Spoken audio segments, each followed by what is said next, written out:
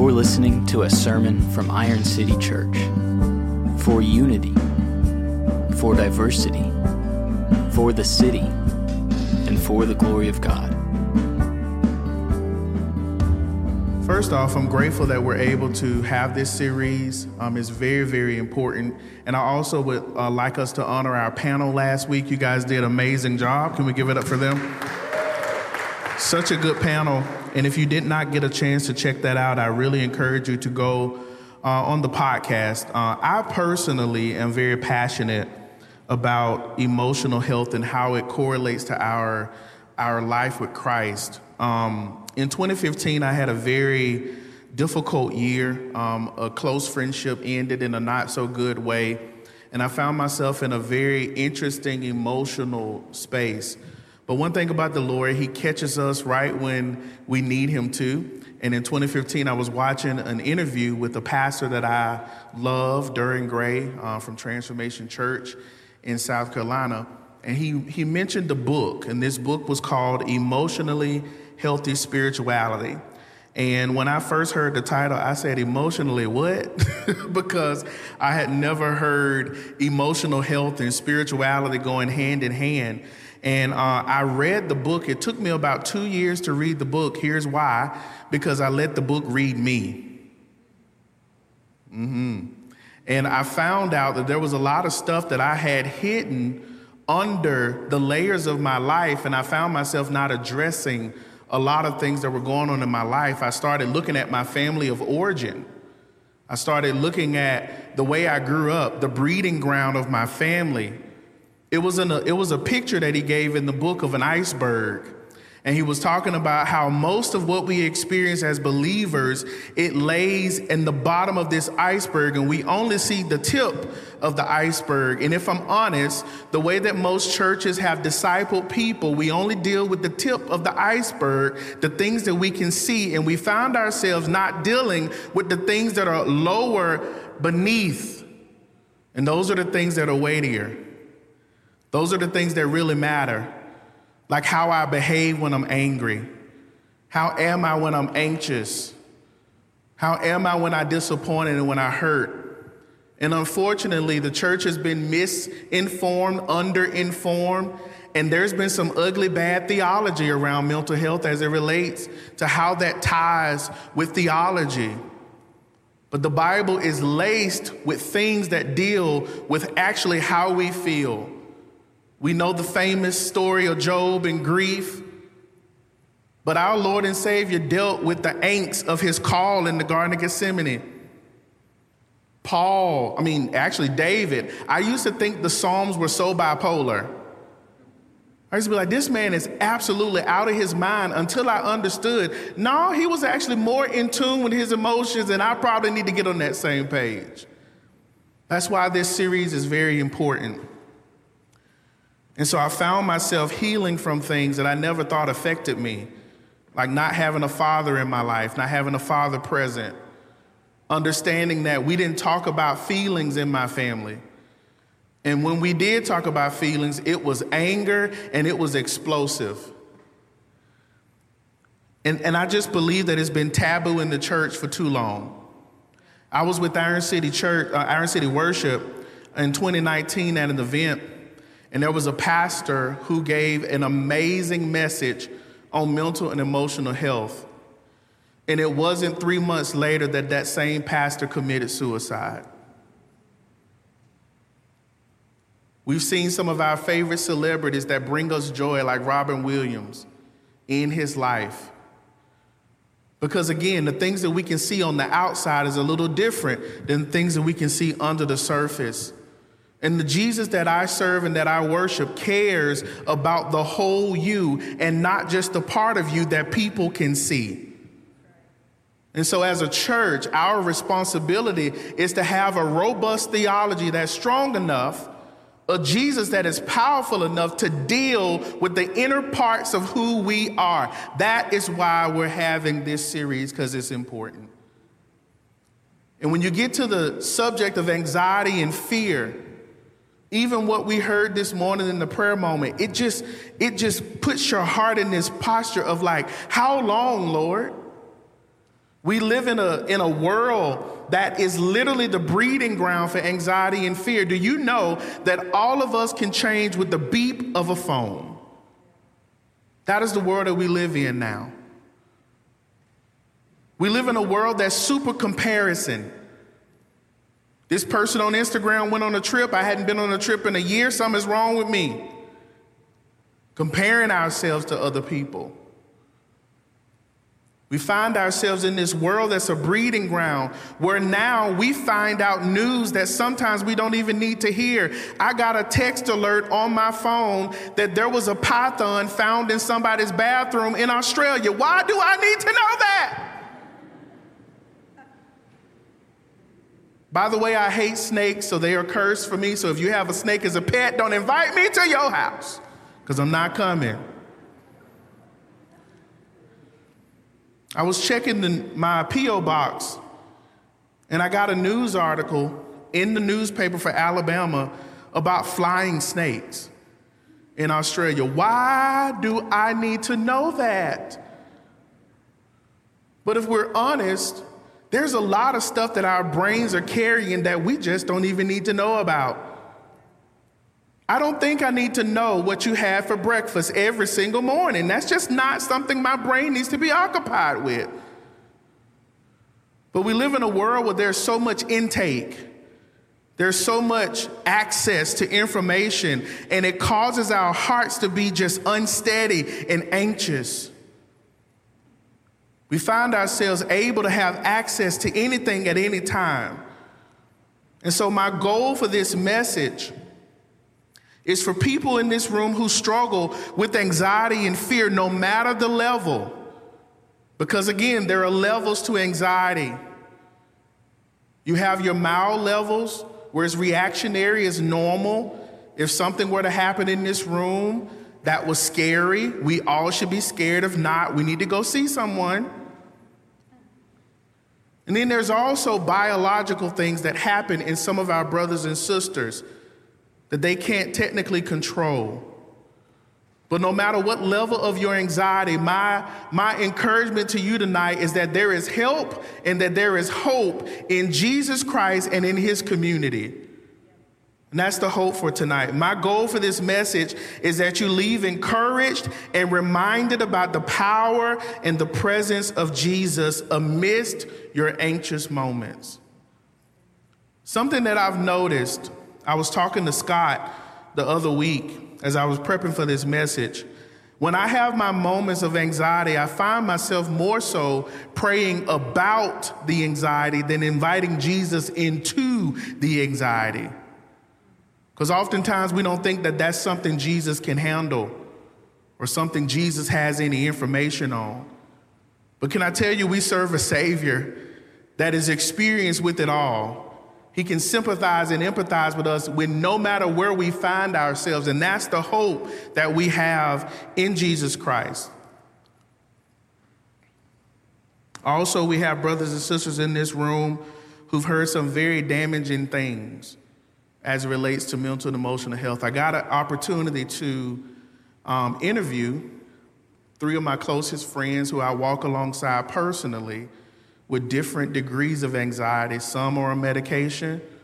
Some have panic attacks. I was actually with one of those friends. We were having a peaceful afternoon, and all of a sudden this friend just started shaking uncontrollably. We didn't know what was going on, but all I knew is that that friend needed to be reminded that I am here, God is here, and we're good. And maybe that's uncomfortable for some of us to hear, but some of our friends in our congregation experienced that. And instead of us telling them, well, can you just think happy thoughts? Can you just get over it? We say that more for our comfort because we really don't know how to deal with it. But I want to encourage us tonight that our presence and reminding them of the presence of Jesus, it does more good than us telling them to just get over it. Because one of my friends said, if I could get over it, I would have. Another friend I interviewed said, I already feel crazy enough. And so when someone tells me to get over it, it makes me just feel even more horrible. And that's how shame steps into the picture. And my prayer is that the spirit of shame will be lifted off us in this area of emotional and mental health, because we all have moments where we need the help of Jesus. And so I pray that we see Jesus so clearly in this text.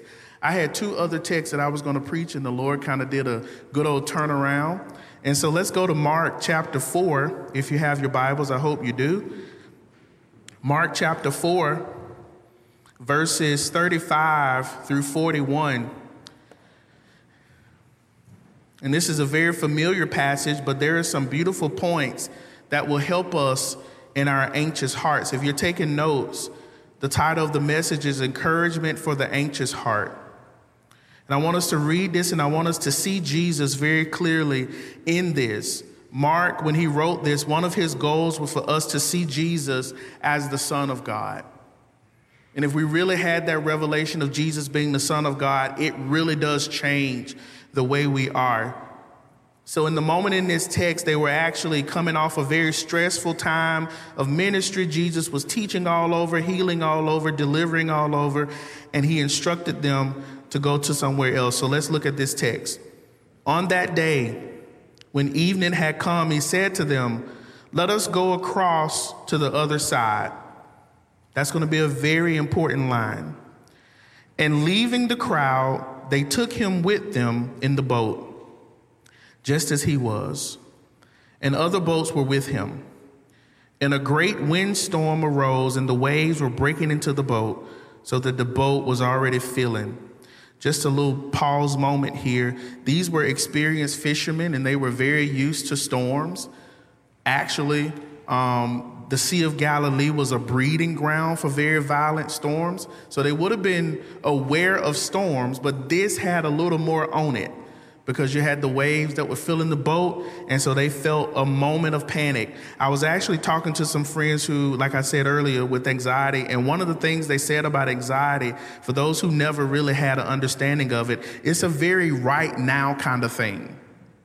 Like right now in the moment, I feel this happened right now. They have no kind of long-term thinking. It's like right now, I feel like the world is suffocating. Everything is closing in. I feel like I'm dying.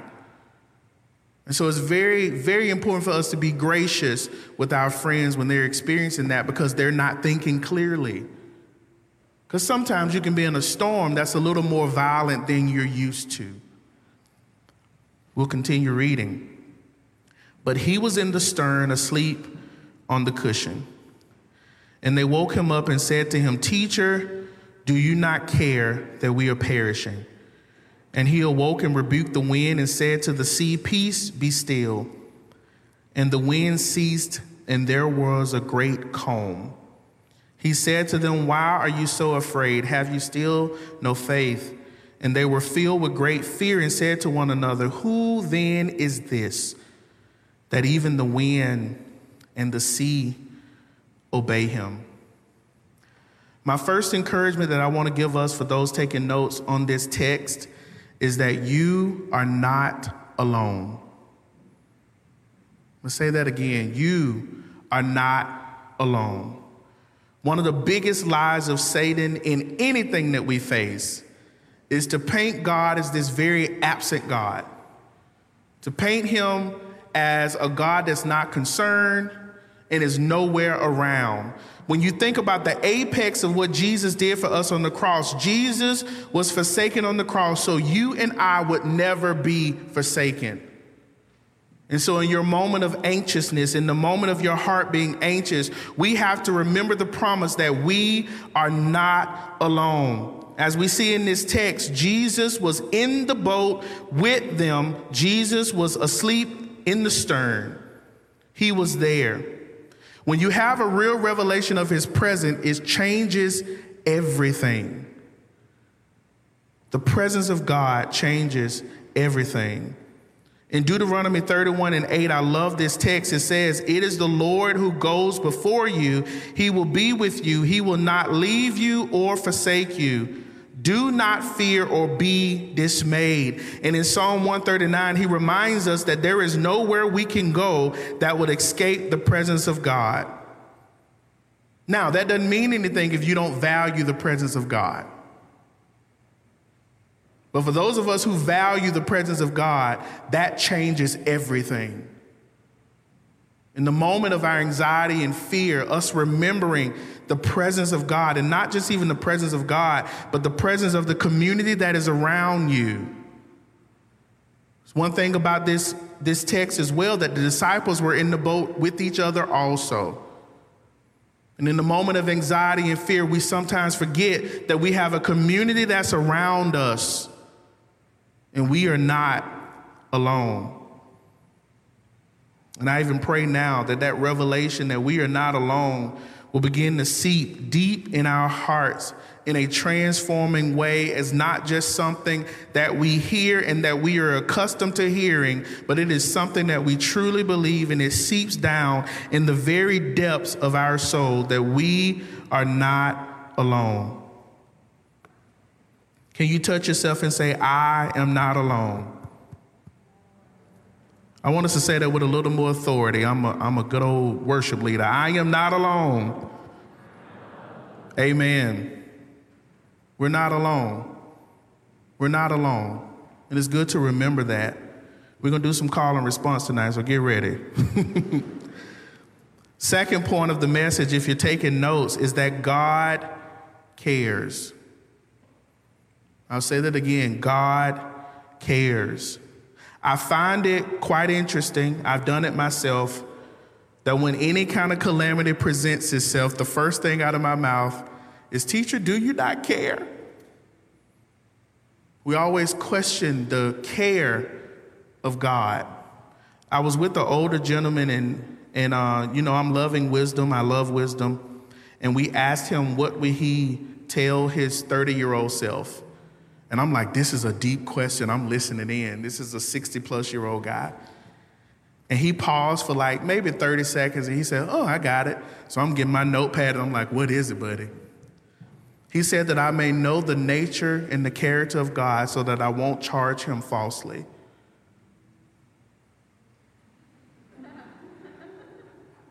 Let me tell my 30-year-old self that right now, that I might know the nature and the character of God so that I might not charge him falsely.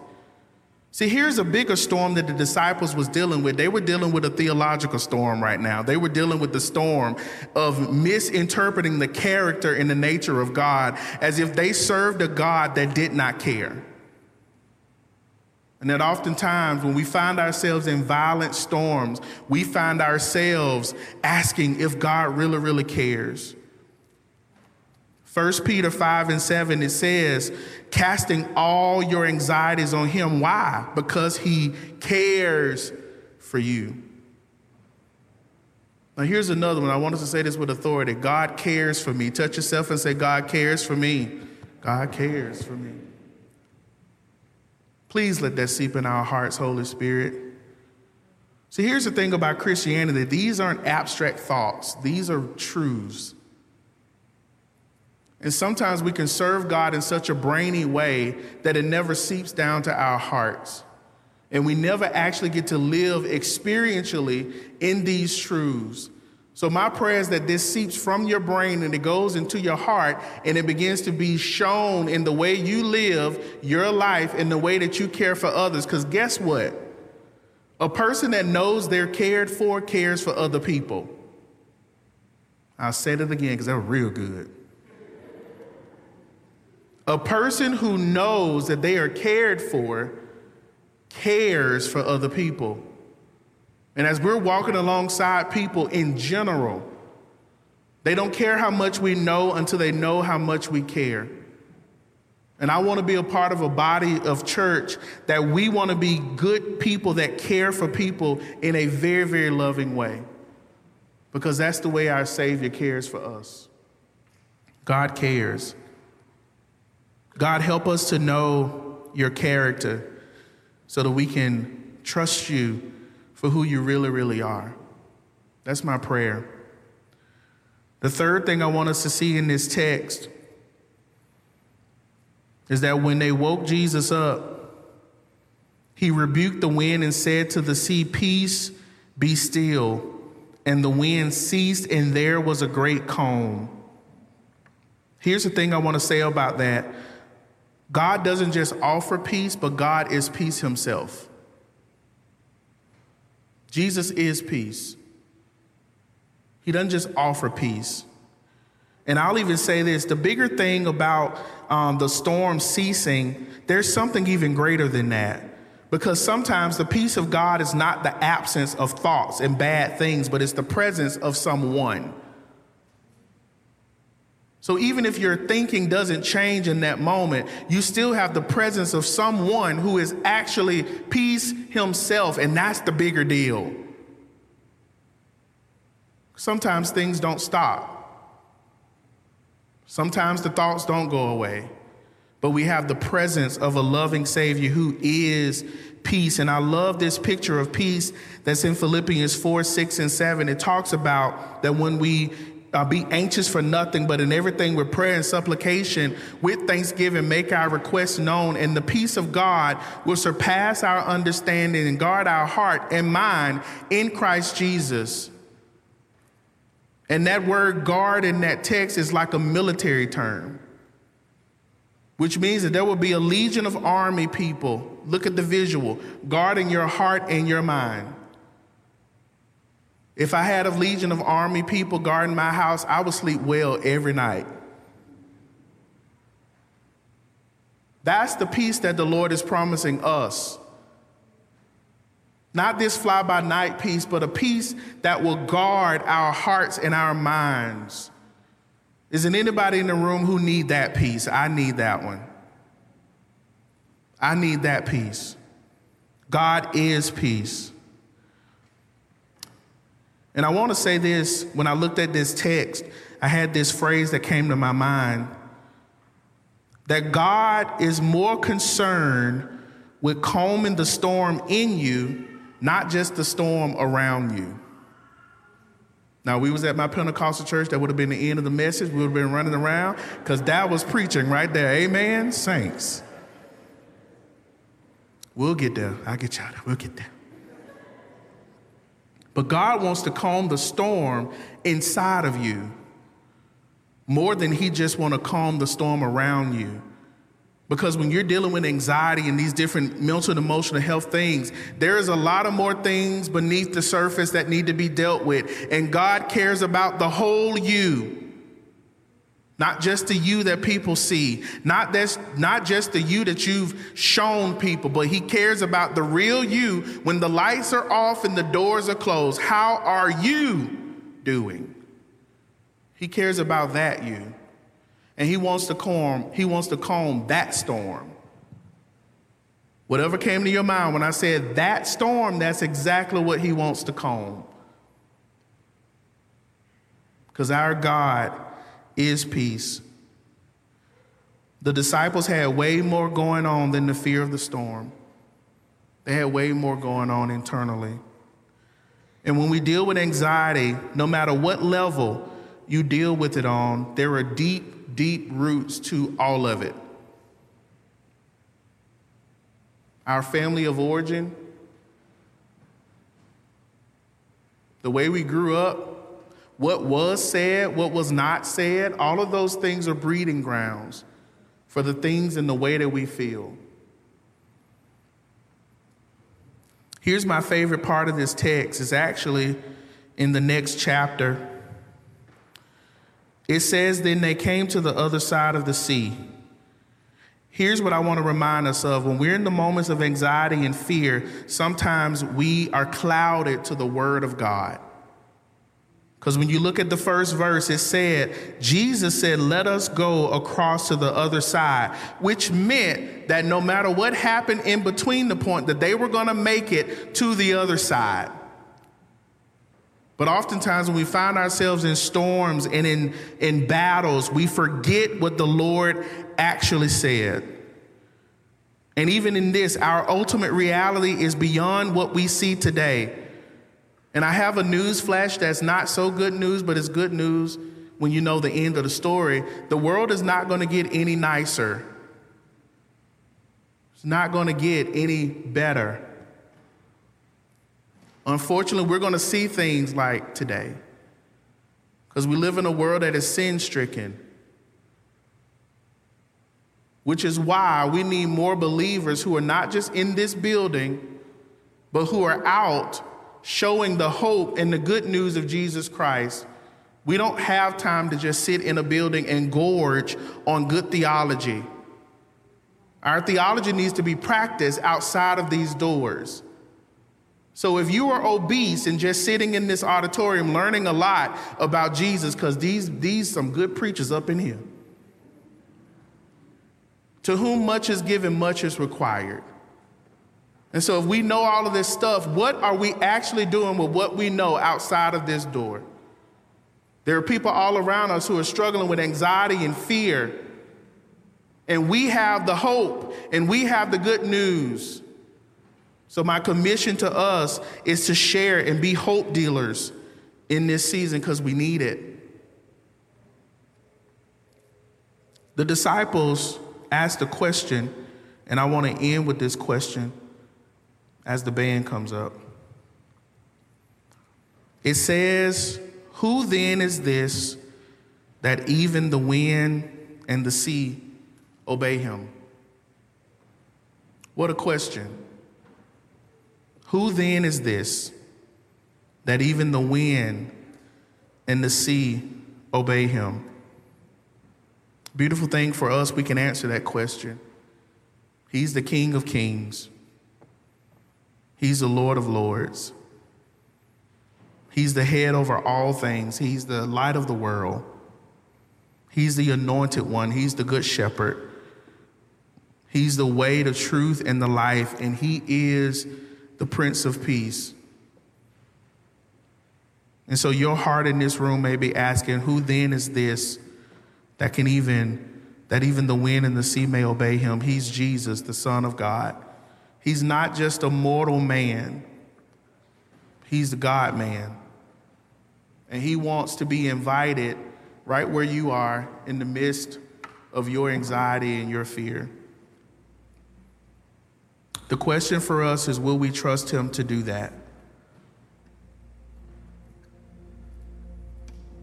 If you don't mind bowing your heads with me as I pray, because there's a lot of us in this room who deal with these things on degreeing levels, but we all need the same Jesus.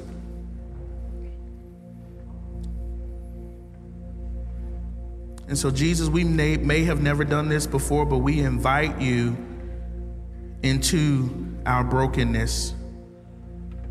We invite you into our anxious moments and our anxious hearts. We invite you into the panic. We posture our hearts to know that you are there. Help us to remember that we are not alone. Please help us to remember that you care for us. If you dress the lilies, how much more us? Help us to remember that you don't just offer peace, but you are peace. Help us to remember that you want to calm the storm inside of us and not just the storm around us. We need you, Jesus. This world needs you. In the moments of our anxiety, help us to remember your word. Help us to remember your truth. I even pray for those who are watching via stream, Lord, that your presence will be so felt, even in their homes or wherever they are.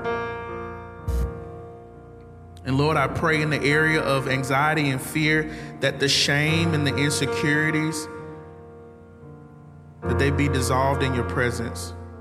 I'm reminded that mountains melt like wax before your presence.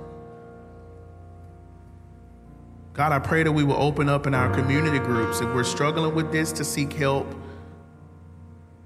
You're not trying to punish us,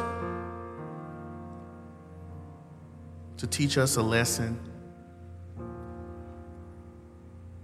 All of that punishment was exhausted on the body of Christ on the cross. He got what he didn't deserve. We deserved it, but he took it for us. God, help us to remember that. when the storms are blowing.